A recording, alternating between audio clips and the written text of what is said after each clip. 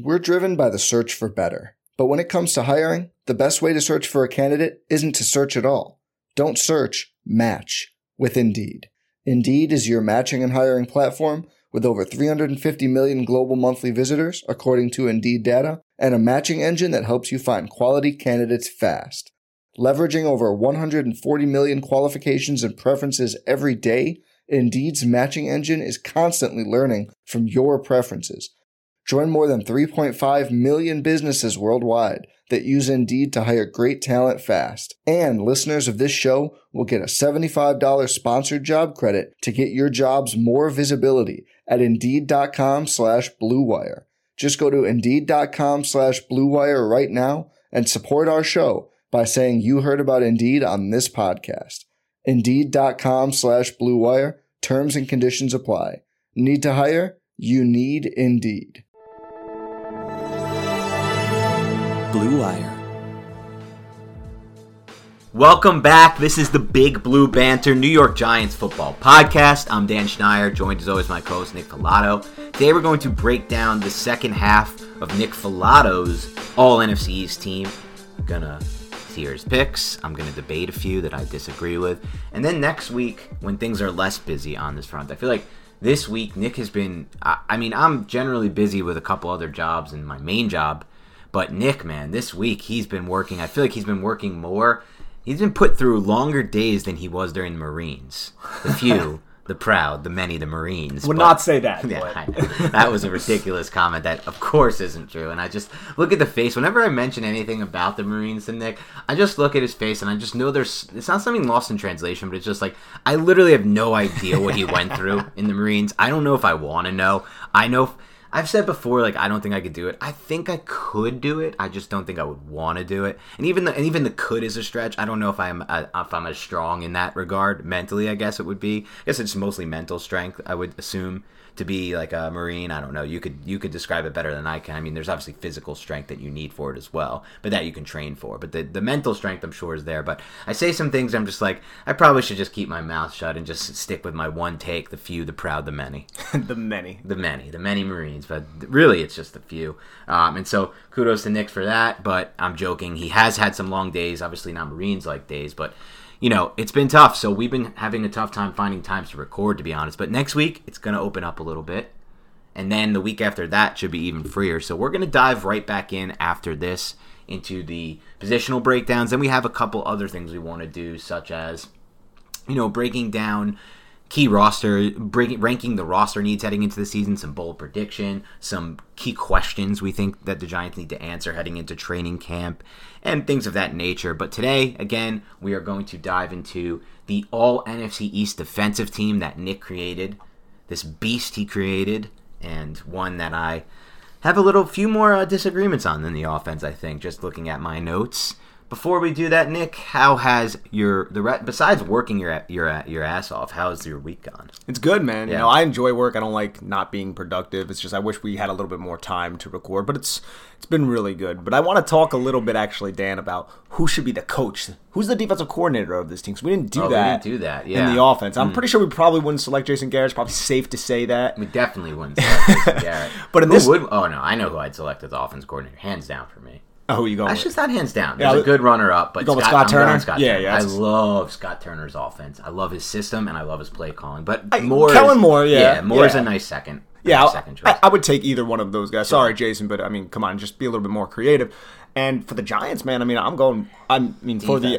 Patrick Graham has a really good case of it, man. He was so creative last year. I think he's a hands-down defensive coordinator you go with. Yeah. I don't think you could, some people could say that. I don't know. I feel like Jack Del Rio, he would be the only one that would be in consideration.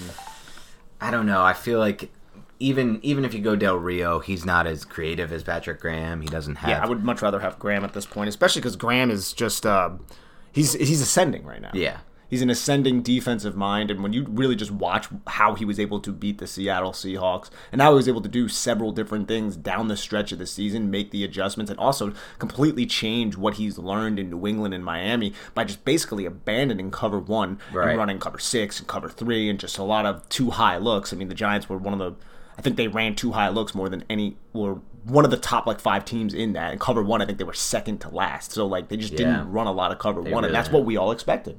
We expected so much cover 1 because that's what he did in Miami. And I think we're going to get a lot more of that this year. As do I, yeah. Yeah, so, and I think that would be McKinney in that single high look, and I'm excited for that. I think McKinney can do a really good job in that, especially specific to what Graham's going to want, because you saw him do a really good job of that at Alabama with Saban, and so I can see that translating immediately, especially the fully healthy offseason for Xavier. Xavier, to me, is a massive piece, because if they're going to run what we think they want to run, a lot of man, a lot of cover 1, in my mind, he's by far and away the only player you can put back there. I don't want Julian Love back there. I don't at all want Logan Ryan back there.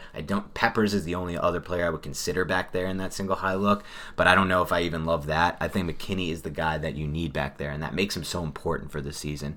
But we'll get to more of that when we break down the safeties. Otherwise, man, it's been a good week for me. I wanted to talk a little bit about the Scott Fish Bowl because we're both participating in the Scott Fish Bowl. That's an alert for the fantasy alarm that goes off for those of you who in the past, I think it's 1 or 2 of you, have left us a negative review for spending 2 to 3 minutes on fantasy. Honestly, I'll be honest with you, you can go screw yourselves, because there are double, triple, quadruple you who actually like the fantasy talk and have told us they want more fantasy, they want more gambling. Some of you have said the best podcast we did in the last year was the gambling podcast on the draft odds with Elliot Christ, who is basically a semi-professional gambler. So we're going to cater to the many, not the few. We're not the Marines. So corny. So anyway, Scott Fish Bowl, what it is a massive fantasy football tournament that drafts the first week of July. It has, I think, 500. How many people are participating in this? It might even be over 1,000. Over 1,000 people, all separate into 12-team divisions. It's super flex, so that means you can start 2 quarterbacks. You really want to strive to start 2 quarterbacks. It's tight end premium. It's a weird scoring quirk, which means that these tight ends are getting massive amounts of points. I think last year, it was Hawkinson, who didn't even have that good of a year, finished as the tight end 5, but was equivalent to the wide receiver 14. So that just gives you an idea of the value of tight ends versus receivers in that league. There's also points for rushing first downs. There's negative points for quarterbacks taking sacks. There's positive points for quarterback completions. 6 points for passing touchdowns. It is a wacky scoring format, which makes it a lot more interesting. And they added kickers in this year for the first time. I'm not even sure yet if I want to draft one. So my draft is actually only through, I believe, 7 rounds. I'm going to get my team up now. Nick, how's your draft? How far is your draft through right now? And read off your team and what spot you drafted from, and then give a little takeaway on your strategy for this year. Yeah, so it's actually a little bit weird, the draft, because in the 3rd round, it inverses. Right. And so if I picked 2nd overall, and then I had made my 2nd pick, which was the Snake, but then I didn't get the 3rd pick that would be, subsequent to that 2nd pick, only a couple picks later. So I had to wait the entire 3rd round to pick, and then I got the 3-4 turn. I'm not a fan of it, to be honest. I didn't love it, but, spice things up a little bit, and it also allows the teams that are picking on the back end to get a little bit more of an edge over the ones who had to select, in the top 5. Generally, you have an advantage. So I picked 2nd, and I really wanted Pat Mahomes, and again, in this league, super flex, and it's weighted towards quarterbacks so heavily as it is weighted towards tight ends. So, Travis Kelce's going to go in the top 5, stuff that doesn't happen in normal leagues. So I ended up going with Josh Allen on the upside at 2. Don't necessarily love it, but I really, because every year I do this, I kind of punt quarterback because I see guys Carson Wentz going in the end of the 2nd round and in the 3rd round, and I'm like, bro, I'm not doing that. Daniel Jones going in the 5th round. I'm not going to do that. Yeah. And then I always get screwed over because I end up with the Jimmy Garoppolo's and the Sam Darnolds, and if I'm lucky, I get a Ben Roethlisberger. One of them gets hurt, and then you're absolutely screwed if you don't have stable quarterbacks. So I really focused on quarterbacks, and I went with 3 quarterbacks already, and I think we're in the 9th round now. I have Daniel Jones, Ryan Fitzpatrick, and Josh Allen. Running backs, Joe Mixon, Miles Sanders, and Nick Chubb. Receivers, DJ Moore and DeAndre Hopkins. And I'm about to pick here in a little bit, and I'm going to probably duel up on 2 high upside tight ends that should be around by this pick. Yeah, it's an interesting strategy. You built your roster out more traditionally. I kind of leaned into the format and the scoring format here. Which is the way you should do it. I don't think so, though. I think the way you should do it is the way I did it last year. I've typically done what you've done. Draft best players available, fill out a balanced roster with good running backs, receivers, so on and so forth. That's another thing. I think good running backs are really important in this league as well. Yeah, they are, because you get the bonus for rushing attempts. I've typically done what you've done, and I have never had success. Then last year, I flipped my strategy completely because of that, and I was able to do it because I had Mahomes at the 1-3 pick, or I believe it was even deeper. It went a few picks without Mahomes going. Last year, people still weren't kind of onto the scoring. I think 4 backs went, and then I took Mahomes at 5, I believe, last year. And so what I leaned into was stacking, because stacking in a league like this, when there's 1,000 teams that plays, and yes, it's 12-team divisions, but if you win your division, you move on to this wild playoff thing where it's like you need to have stacking because you need to have explosive weeks to move on. You're facing the best of the best. And so I stacked Mahomes with Clyde Edwards-Helaire and Tyreek Hill last year with my first 3 picks, and that worked out really well. This year, I had the 6th pick. Mahomes was gone. Josh Allen was gone. Even Lamar Jackson was gone, who I like this year as a bounce back. And so I took Kyler Murray. Didn't have an opportunity to stack any point. I mean, I've been getting sniped like 1 pick before me on players I really like, or 1 pick before me on Kyle Pitts, 1 pick before me on DeAndre Hopkins, who I wanted to pair with Kyler Murray, 1 pick before me on Clyde Edwards-Helaire, who I like as a bounce back this year. So I've been sniped in like 4 or 5 rounds. In the second round, I went with a high upside play, a player who I don't even love this year because I think the injuries that he's had and the way that he plays football lead him to be very injury prone. I'm actually curious because you and I haven't talked about our teams yet. Yeah. So think about it on the comeback in the second round, about mid-second round. Is it running back? No, actually. So a tight end? Yeah. So George Kittle. So George Kittle, mid-second. I think that if he somehow stays healthy in this in this unique scoring format, he could break the game. I mean, if you had Travis Kelce last year, he was a part of most of the winning teams and most of the teams that won divisions because of the scoring format. So then I had Kittle, came back around in the 3rd round, took J.K. Dobbins. Didn't love that, but got sniped 1 pick before on DeAndre Hopkins, who I wanted. And then in the 4th round, I was staring at, this quarterback group, and I went upside. I took Trevor Lawrence, and throughout the draft, basically, my whole goal was I basically took the positions of scarcity. So I took a 2nd quarterback early, then I took a 3rd quarterback early in Sam Darnold because I didn't want to wait for, to potentially not have having a quarterback 3 in this league is a must. If you only have 2 quarterbacks, you're going to fall behind. Hence why I have Fitzpatrick and Daniel frickin' Jones.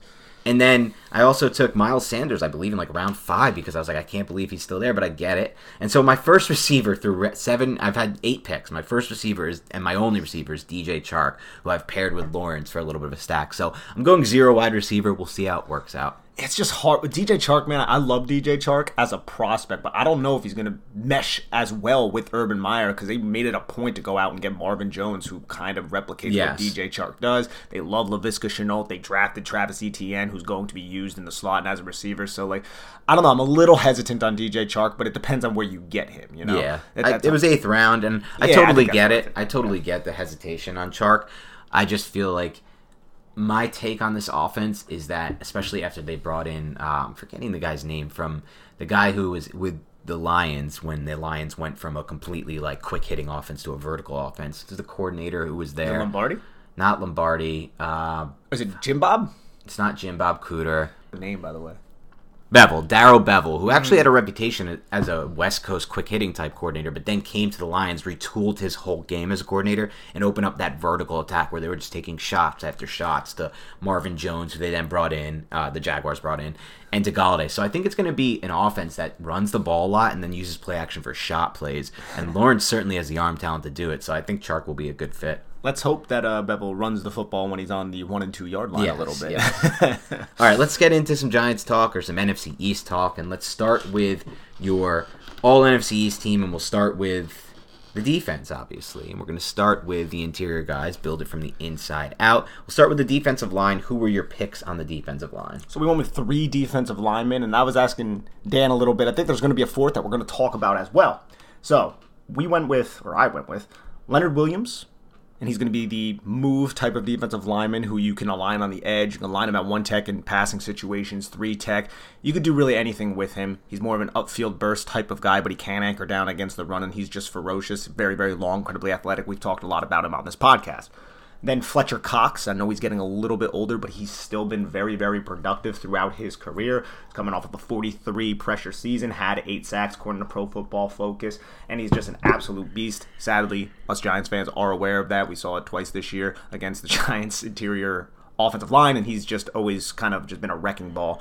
since he was drafted out of Mississippi State in the first round back in 2012. And then I went with Jonathan Allen, another player who kind of fell in the draft when he was selected because he had degenerative shoulder issues that honestly doesn't seem like it really affected him in his career. Just really incredibly heavy-handed, really stout against the run, can kick out to 5 technique, can play 3 technique, can play 1 technique if you need him, though they have Daron Payne, who is seriously considered for this list as well. Daron Payne absolutely dominated Nick Gates in the Washington matchups, which was unfortunate to see, but Daron Payne is one of the strongest and more underrated defensive linemen. So I honestly think, and I know you have somebody else in mind, there's an argument between Daron Payne and the person you're about to bring up. Yeah, I'm good with 2 of the 3 players on your list. I'm locked in on Allen. It was just an excellent pick by the Washington team with the former management that wasn't really a good, it wasn't a good management team really, but they did a good job with Allen. They understood the importance of him. He went 17th overall. I don't think the drop was only because of the shoulder issue. I think it's also because just taking an interior guy like him who's not the greatest pass rusher is just it's a limiting pick at 17. We saw it with Dexter Lawrence, but I'm also good with who was the other player you had on there? Fletcher Cox. No, Dexter Williams. Or I'm sorry, Leonard Williams. Yeah. But then I would take Dexter Lawrence over Fletcher Cox because Cox did have a bit of a fall off last year. He had only 43 pressures, I believe it was. Yep. And for him, that's actually a drop off. And he's getting older. There's more tread on the tires. He's entering the age 31 season. He's had injuries that have limited him to 747 snaps last year.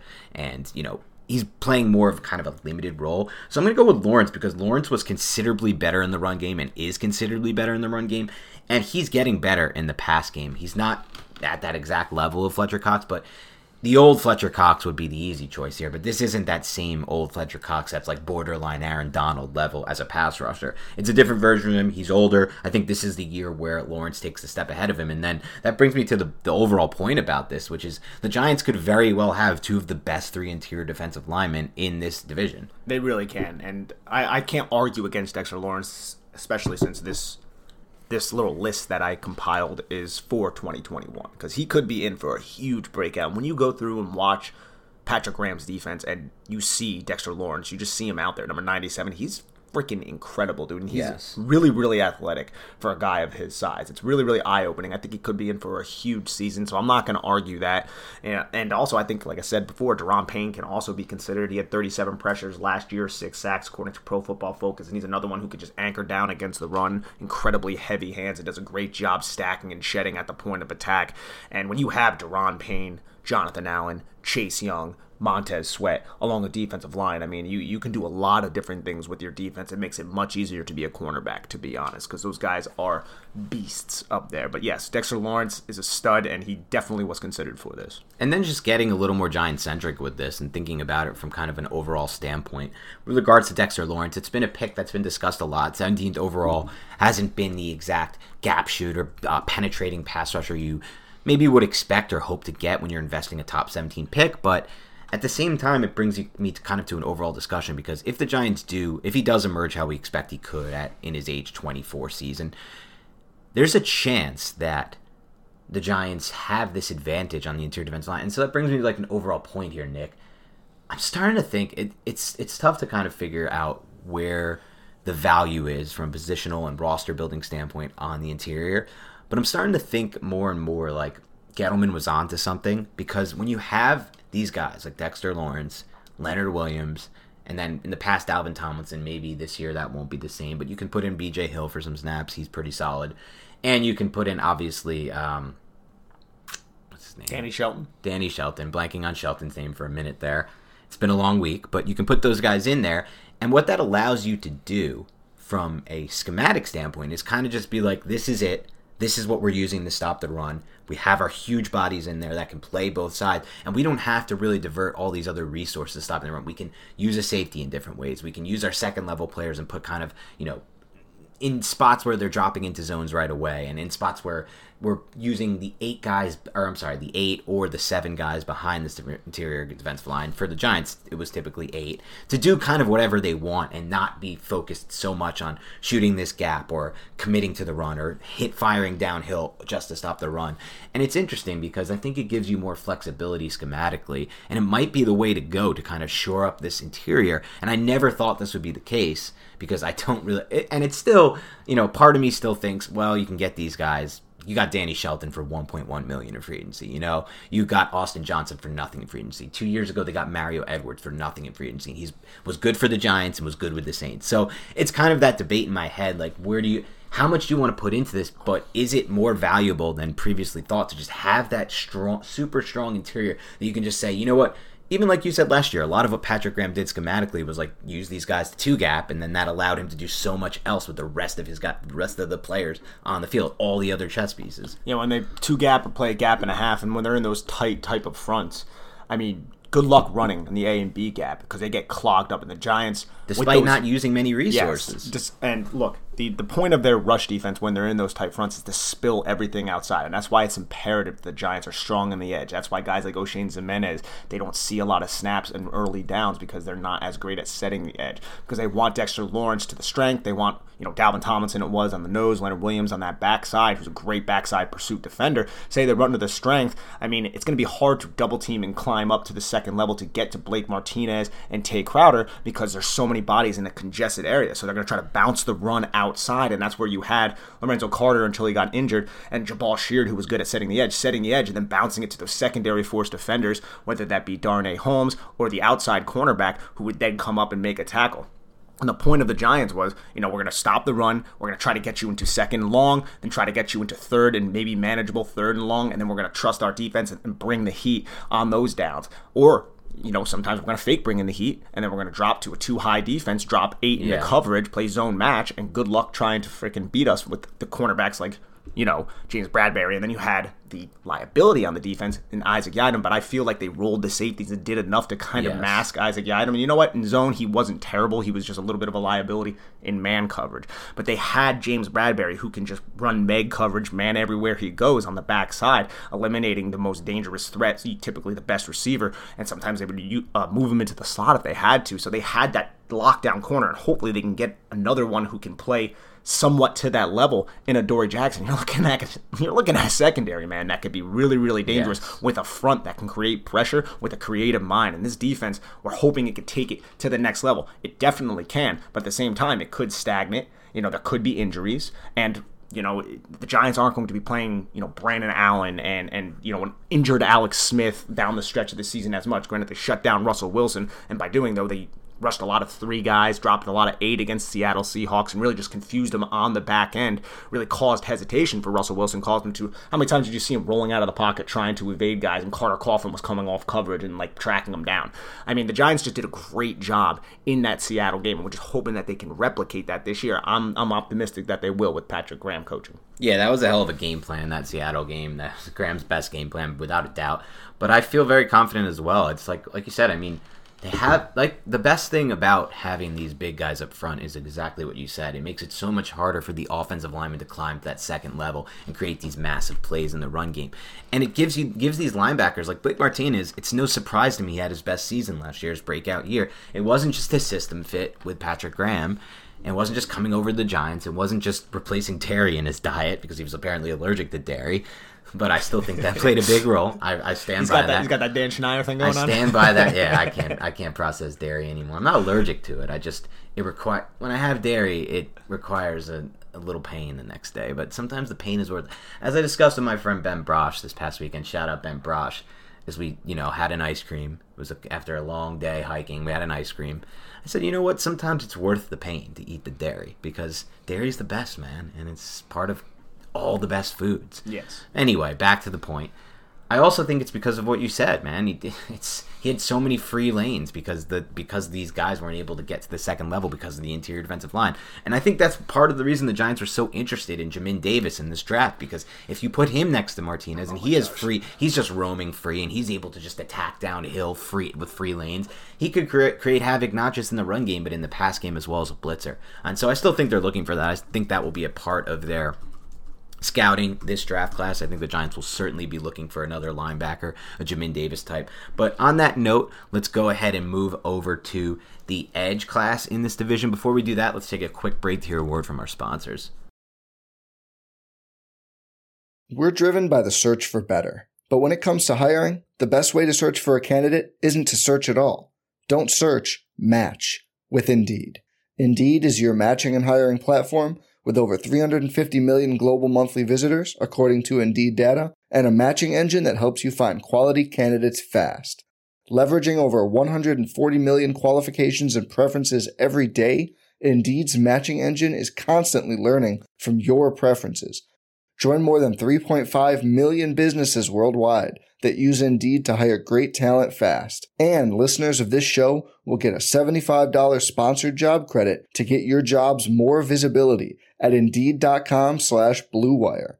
Just go to Indeed.com/Blue Wire right now and support our show by saying you heard about Indeed on this podcast. Indeed.com/Blue Wire. Terms and conditions apply. Need to hire? You need Indeed. All right, let's get to Nick's edge class. Give us the top players in the NFC East who made your All-NFC East edge class. So the edges, I mean, it's easy. You just kind of look to Washington, and there's two of them just chilling there, and Chase Young and Montez Sweat.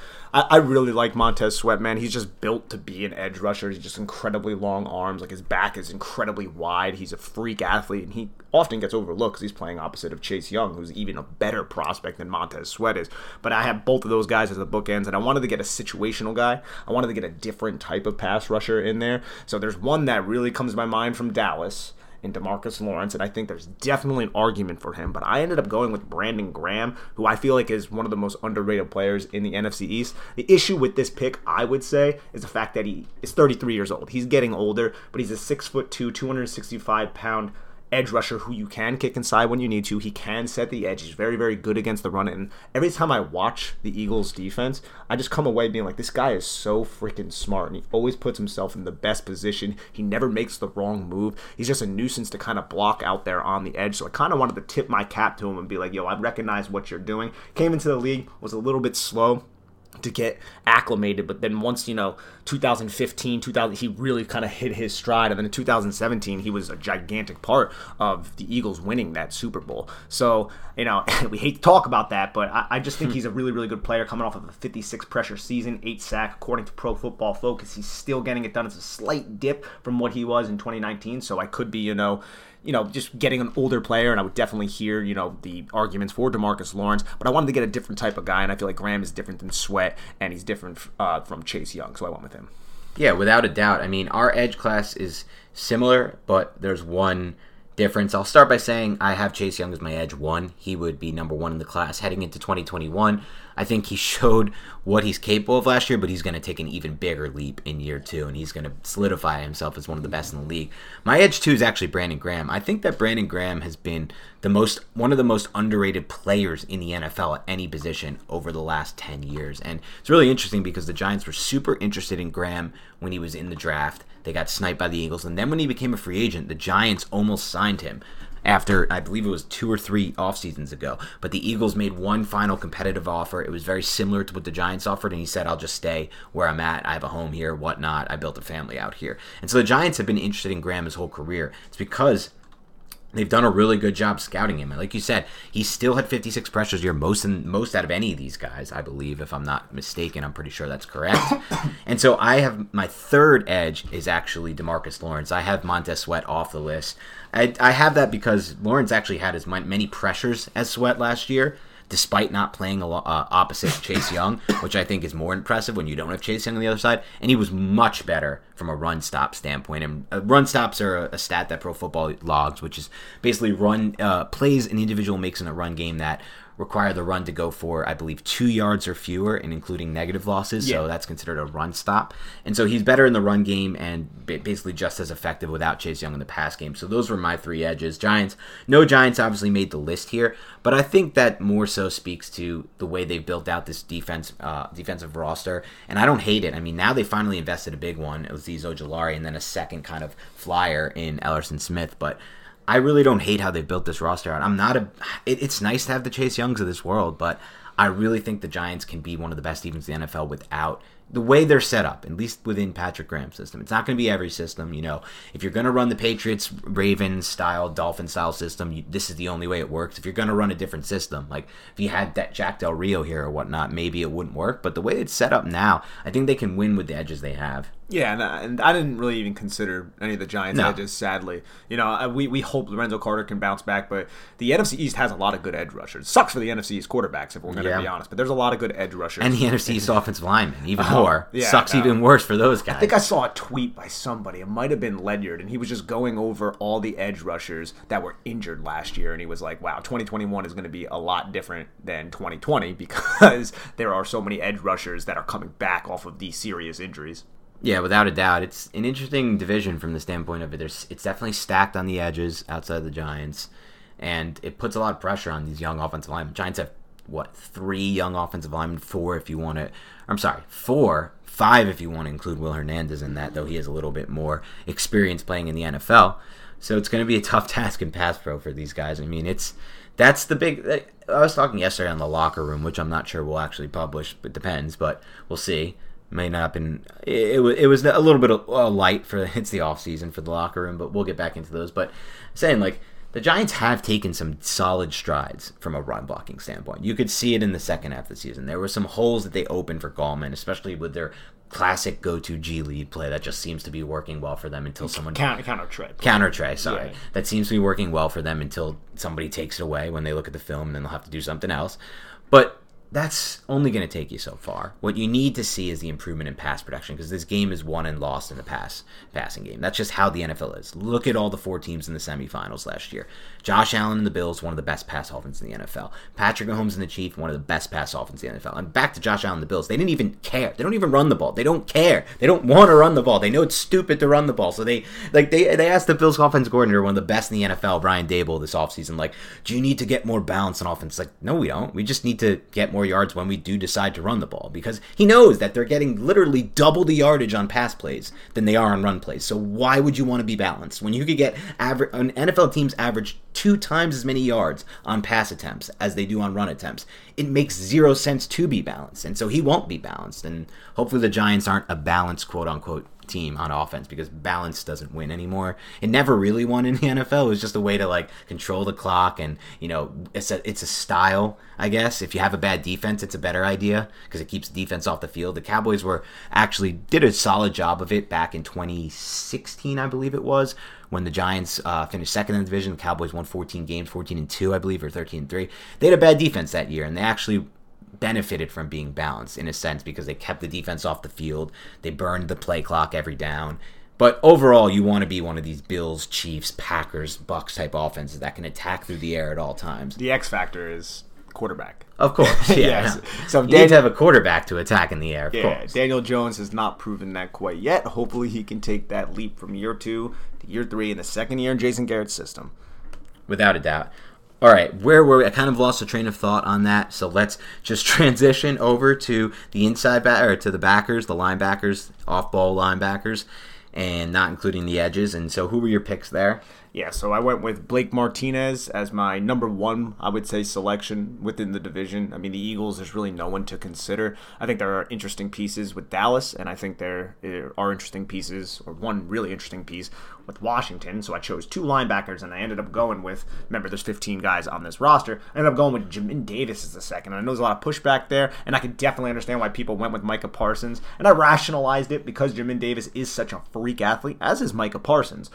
But Jamin Davis, and I looked at Micah Parsons, I actually even said in the article, the character issues and character concerns made me kind of lean towards Jamin Davis. I don't know if that's a cop-out or not. I don't know if I just didn't want any, not to spoil, didn't want any Dallas Cowboys on this list. But I ended up just settling on Jamin Davis because of that just incredible range, athletic upside, and the 3-prong attack that he has to drop into coverage, use those incredibly long arms to close throwing windows, come forward during the blitz, and execute his run fits well. He's a little bit more raw than Micah Parsons, and I can easily see why people would want to go with Micah Parsons, but I just looked at them both and I said I'm going to lean with Jamin Davis because Micah Parsons does have some concerns around him, and if the Giants are coaching this team, I'm not sure how interested they would be in Parsons. Yeah, my list is similar in the sense that I have Blake as the 1-1. I think it's great as Giants fans to know that we have the best middle linebacker in the division. It's been a long time.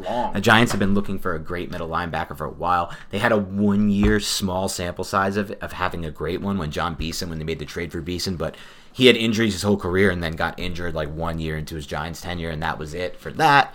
Really, since Antonio Pierce, they haven't had anyone until Blake, and Blake proved himself last year, especially within this system. I'm not sure Blake would be an amazing linebacker in any system, and I am a bit concerned about Blake in 2021 if the Giants do play a lot more man coverage, because I think it could expose him in a lot of ways that he wasn't exposed last year as a coverage linebacker.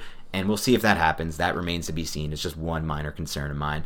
But I think he's the clear 1-1. My 1-2 was Micah Parsons, not Jamin Davis. I think he's just an overall better linebacker than Jamin Davis. And I think, yes, there are some character concerns there, but you can say that about a lot of players. And I'm not so sure I buy into all the character stuff there. I think that's fair, too. Yeah. Yeah, I really do. But it made me go to Jamin Davis's mock draftable and spider draft. And, dude, this dude athletic freak. Is an athletic monster. 99 broad, 99% vert, 99% broad, 98% 40-yard dash, 91% 20-yard split, 95% 10-yard split, 79% arm length, 91st wingspan. I mean, 94th height. It's just, I could see why Dave Gettleman would be interested in a dude like Without this. a doubt. He's going to add some to that the Washington defense and the Washington roster overall, man, they've done a good job turning it around. They did. Really, this has been a great regime change for them with Ron Rivera and Scott Turner leading the way from a coaching standpoint and Jack Del Rio, but then just the management there has also improved. So it's disappointing. I like the days when Washington was the doormat of the NFC East, an easy team that you could easily just expect losses from all the time, but it doesn't seem to be that way. All right, let's move on to the corners here.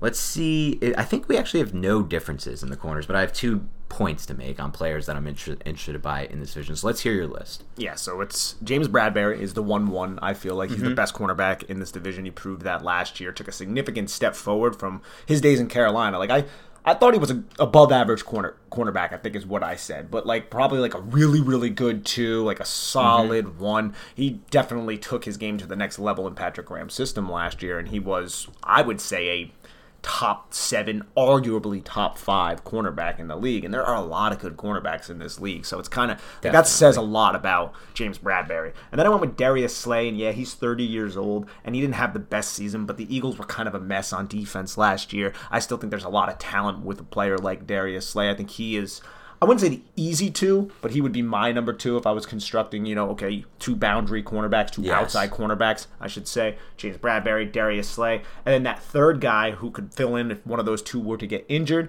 is Adoree Jackson, man. I went with Adoree Jackson here, and, I was looking around the division, and there weren't a lot of other names that really jumped out at me, especially names that had the type of upside as Adoree Jackson, who was still really, really young. He had an injury-riddled season last year that kind of held him back. But if you look at him from 2018, 2019, you're like, man, there's a lot of potential, specifically with what coverages you can run with Adoree Jackson because he's such a freak athlete. He can hold up in all types of man coverage. He's a smart player. He's a fairly disciplined player. I mean, the guy kept up with Tyreek Hill down the field in man coverage several times when the Titans played the Chiefs. So I feel comfortable about adding Adoree Jackson. And then I wanted to get one slot guy. I went with Kendall Fuller, who's probably one of the better slot defenders in the National Football League. He was traded actually to the Chiefs, and then he signed back with Washington, so he's there again. And I think that's a solid pick in the slot. I mean, as much as I would love to go with somebody like a Darnay Holmes, I just can't because he's just not as talented or as experienced as someone like Fuller. But if Darnay Holmes could ever be a player like Fuller, I mean, I'd welcome that in a heartbeat, bro.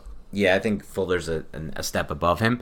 I love your list. I think it's spot on. I think Adoree belongs on there. I think Slay belongs on there. Slay's probably the one guy who you can say just has at least... I don't want to say Bradberry hasn't been, but Bradberry within Patrick Graham's system wasn't doing some of the same stuff that Slay did during his time in Detroit. Obviously had a bad year with Philly, but during Detroit there were times where he'd just lock him on. They'd lock him on the best receiver. They'd put no safety help over the top. It wasn't zone coverage, and they'd just be like, figure it out, and he could.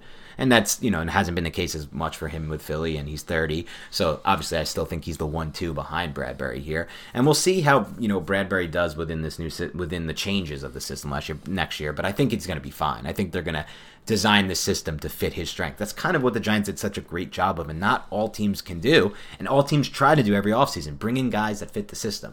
Bradberry and Martinez played their best football in their careers in the system. They perfectly found the right guys to fit. So I hope that's the case with Adoree Jackson too, and I have confidence that it will be based on what they found with Bradberry and with Martinez. And I think that can give you confidence as a Giants fan that they know what they're doing, at least on the defensive side of the ball, as far as finding system fits. And that gives me confidence with Adoree Jackson. That gives me confidence with Denebo. That gives me confidence with a lot of these free agent pickups. Or even Ryan Anderson to some extent. They probably have some envision for him, what he can do. He still might get cut, but like what he can do within this system. So I love it there. The only players I would also name within the cornerback group in this division, I'm going to give an honorable mention to Fabian Moreau, who's been one of the most underrated corners, not only in this division, but in the NFL. Gets no fanfare, gets no name recognition, and yet has been pretty damn shut down for the Washington football team for a decent amount of time. And man, do they have a good defense from Moreau to Fuller. They have so many players across all three levels, now adding Jamin Davis to the mix. And William Jackson. Who is definitely in consideration for this list, to be honest, as well. He's fallen off a bit, so he wouldn't be on my list. I feel like I used to love William Jackson. He was the guy I wanted over Eli Apple in that draft. I thought he was the clear-cut cornerback one in that class. And he was great at the beginning of his career. Has fallen off a bit. That could be because the Bengals suck so much, and it's he's put in more difficult situations with teams kind of picking on all their corners and not getting prep, whatever it may be.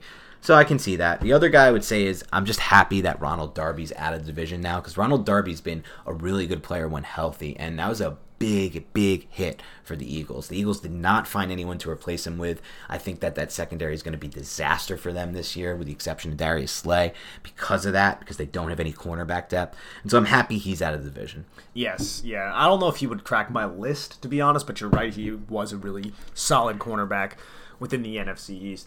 I don't know. I like these cornerbacks, though, man. And just to touch on the Giants, and you mentioned the confidence that we should have in the Adoree Jackson because of his coaching staff. Right. I think we all expect that it's a given once you're at the NFL level, that the coaching is kind of, the same across the board. And I don't think that's true. And from everything that I just hear about the New York Giants and Joe Judge and Patrick Graham and this coaching staff, these players rave about how these coaches instill what they want to do into them, and it's not something that they've seen in other places. Blake Martinez has talked about it. I mean, and you think about Blake Martinez got added, James Bradbury got added, they both had career years, and you're just like, man, if this can happen for Adoree Jackson, this can happen for Xavier McKinney, who we haven't even really seen quite yet. I mean, you're looking at just a really, really good defense, and just to kind of harp back on the Patrick Graham thing that we've been talking about the entire podcast, I mean, he hasn't shown me anything that doesn't suggest that could happen. So if this team can stay healthy, bro, I mean, whew. Yeah, sky is the limit for this defense. All right, let's move on to the safeties and wrap up there. Who are the players you named as your safeties? It seems very homerish, but there's really only one player other than the three Giants that I ended up going with that I think is in consideration, and he was a rookie last year for Washington, Cameron Curl, who's a solid player. But I went with Jabril Peppers, Logan Ryan, and Xavier McKinney, bro. And you look around the division, I mean, Keanu Neal, coming over from the Falcons, who's now with Dallas. I mean, yeah, you can consider him, but would I rather have Keanu Neal over any of these three? No, I wouldn't. Would I rather have Cameron Curl over any of these three? No, I don't think I would. So, I mean, it's a great thing to have right now if you're a New York Giants fan, that you have this stud safeties, especially since a lot of these guys can play in the box and they could do so many different things for you from a coverage standpoint. And that's exactly what you're kind of looking for in today's NFL, while also not being, these liabilities against the run. If you want to drop them in the box to add another defender against the run, to add an 8-man box, all three of them can kind of step into the box and execute those responsibilities. So to me, I love the fact that I selected three Giants here. I don't think it's homerish because I don't really know if I'd want anybody else in the division. Yeah, I love what you said about the safeties on the Giants roster, from Peppers to McKinney to Logan Ryan. In today's NFL, it's so key to have your chess pieces back there, your third-level guys, the safeties, the corners, especially the safeties, be able to do all three things. Drop into the box and stop the run, drop in the box, maybe blitz, make plays after the catch as tacklers, and then also potentially drop into the deep half and help you out there. And I think all those guys can do it, with the exception of maybe Logan Ryan, who I don't love as much in that role. I like Ryan more down in the slot in like that robberish role in that area of the field. My list is a bit different. I did include Peppers. I did include McKinney, which is a bit speculative on both of our parts, but I think we both are just so confident what McKinney can do. The guy I went with third is Rodney McLeod, who has been, in my mind, the most underrated safety in the NFL. When he signed with the Eagles originally from the Rams, I was like, this is an insane deal. I can't believe they got him. And he's been just as good ever since. Despite, now what? He's 31 years old and he's still playing at a high level in coverage. He's not a great tackler, but he does something that not many people do in the NFL, which is the ability to drop into the deep half and kind of corral and protect that deep half of the field. And obviously, it didn't always seem that way with the Eagles because their corners were so bad and they gave up some really bad bad receptions and just man coverage and just being on the island. But when he's asked to do that, I still think he's one of the best in the NFL at that. I take him over Logan Ryan. Though Logan Ryan, if you're using him, it's a toss-up for me because Logan Ryan does so many things that McLeod can't do. Yeah. But I think that's my one. And the only other person in consideration for me was Anthony Harris, who the Giants were actually interested in and almost traded for, I believe, 2 off seasons ago. That was like, I'm not sure how much. Not almost traded for. It was a rumor. Yeah. Who knows if that actually happened. But he had a really bad 2020. And so as did the entire Vikings defense. Yes. So he just was left off my list for that reason. Yeah, I would definitely I would go Ryan over McLeod. No knock on McLeod, but it's all from the cerebral standpoint and the leadership standpoint that I believe Ryan has in the back end of that defense. And he's certainly more versatile. Yes. McLeod's kind of just that deep half free safety type. All right, that's all we have for the All-NFC East team. Just to go over it again, we had defensive line, 11 Giants. Or I'm sorry, just go over from the team breakdown standpoint, and then we'll do the positions. 11 Giants, 8 Washington, 6 Eagles, and 5 Cowboys. That's for both offense and defense. I'm breaking down Nick's list right now. The defense obviously more heavily weighted to the Giants. The offense more heavily weighted to the rest of the division. That's kind of how things are right now in the division. The Giants potentially could have the best defense. I think the Giants and the Washington football team are in the running for the best defense in the division. Best offense in the division? I don't think that's even a debate. It's the Cowboys. It's the Cowboys, yeah. Unfortunately for the Giants, but we'll see what happens. The offense will take a step forward. All right, that's our All-NFC East team heading into 2021. Thank you again for tuning in. If you want to help the podcast grow, leave us a rating and review on iTunes. Follow us on Instagram at NY Big Blue Banter, and follow us on YouTube by typing in Big Blue Banter and hitting the subscribe button. We want to get to 1,000 there. We're close, but still a bit far away. Obviously, more content coming next week as we previewed at the beginning of the show, so stay with us. Have a great rest of your week, and we'll talk to you soon.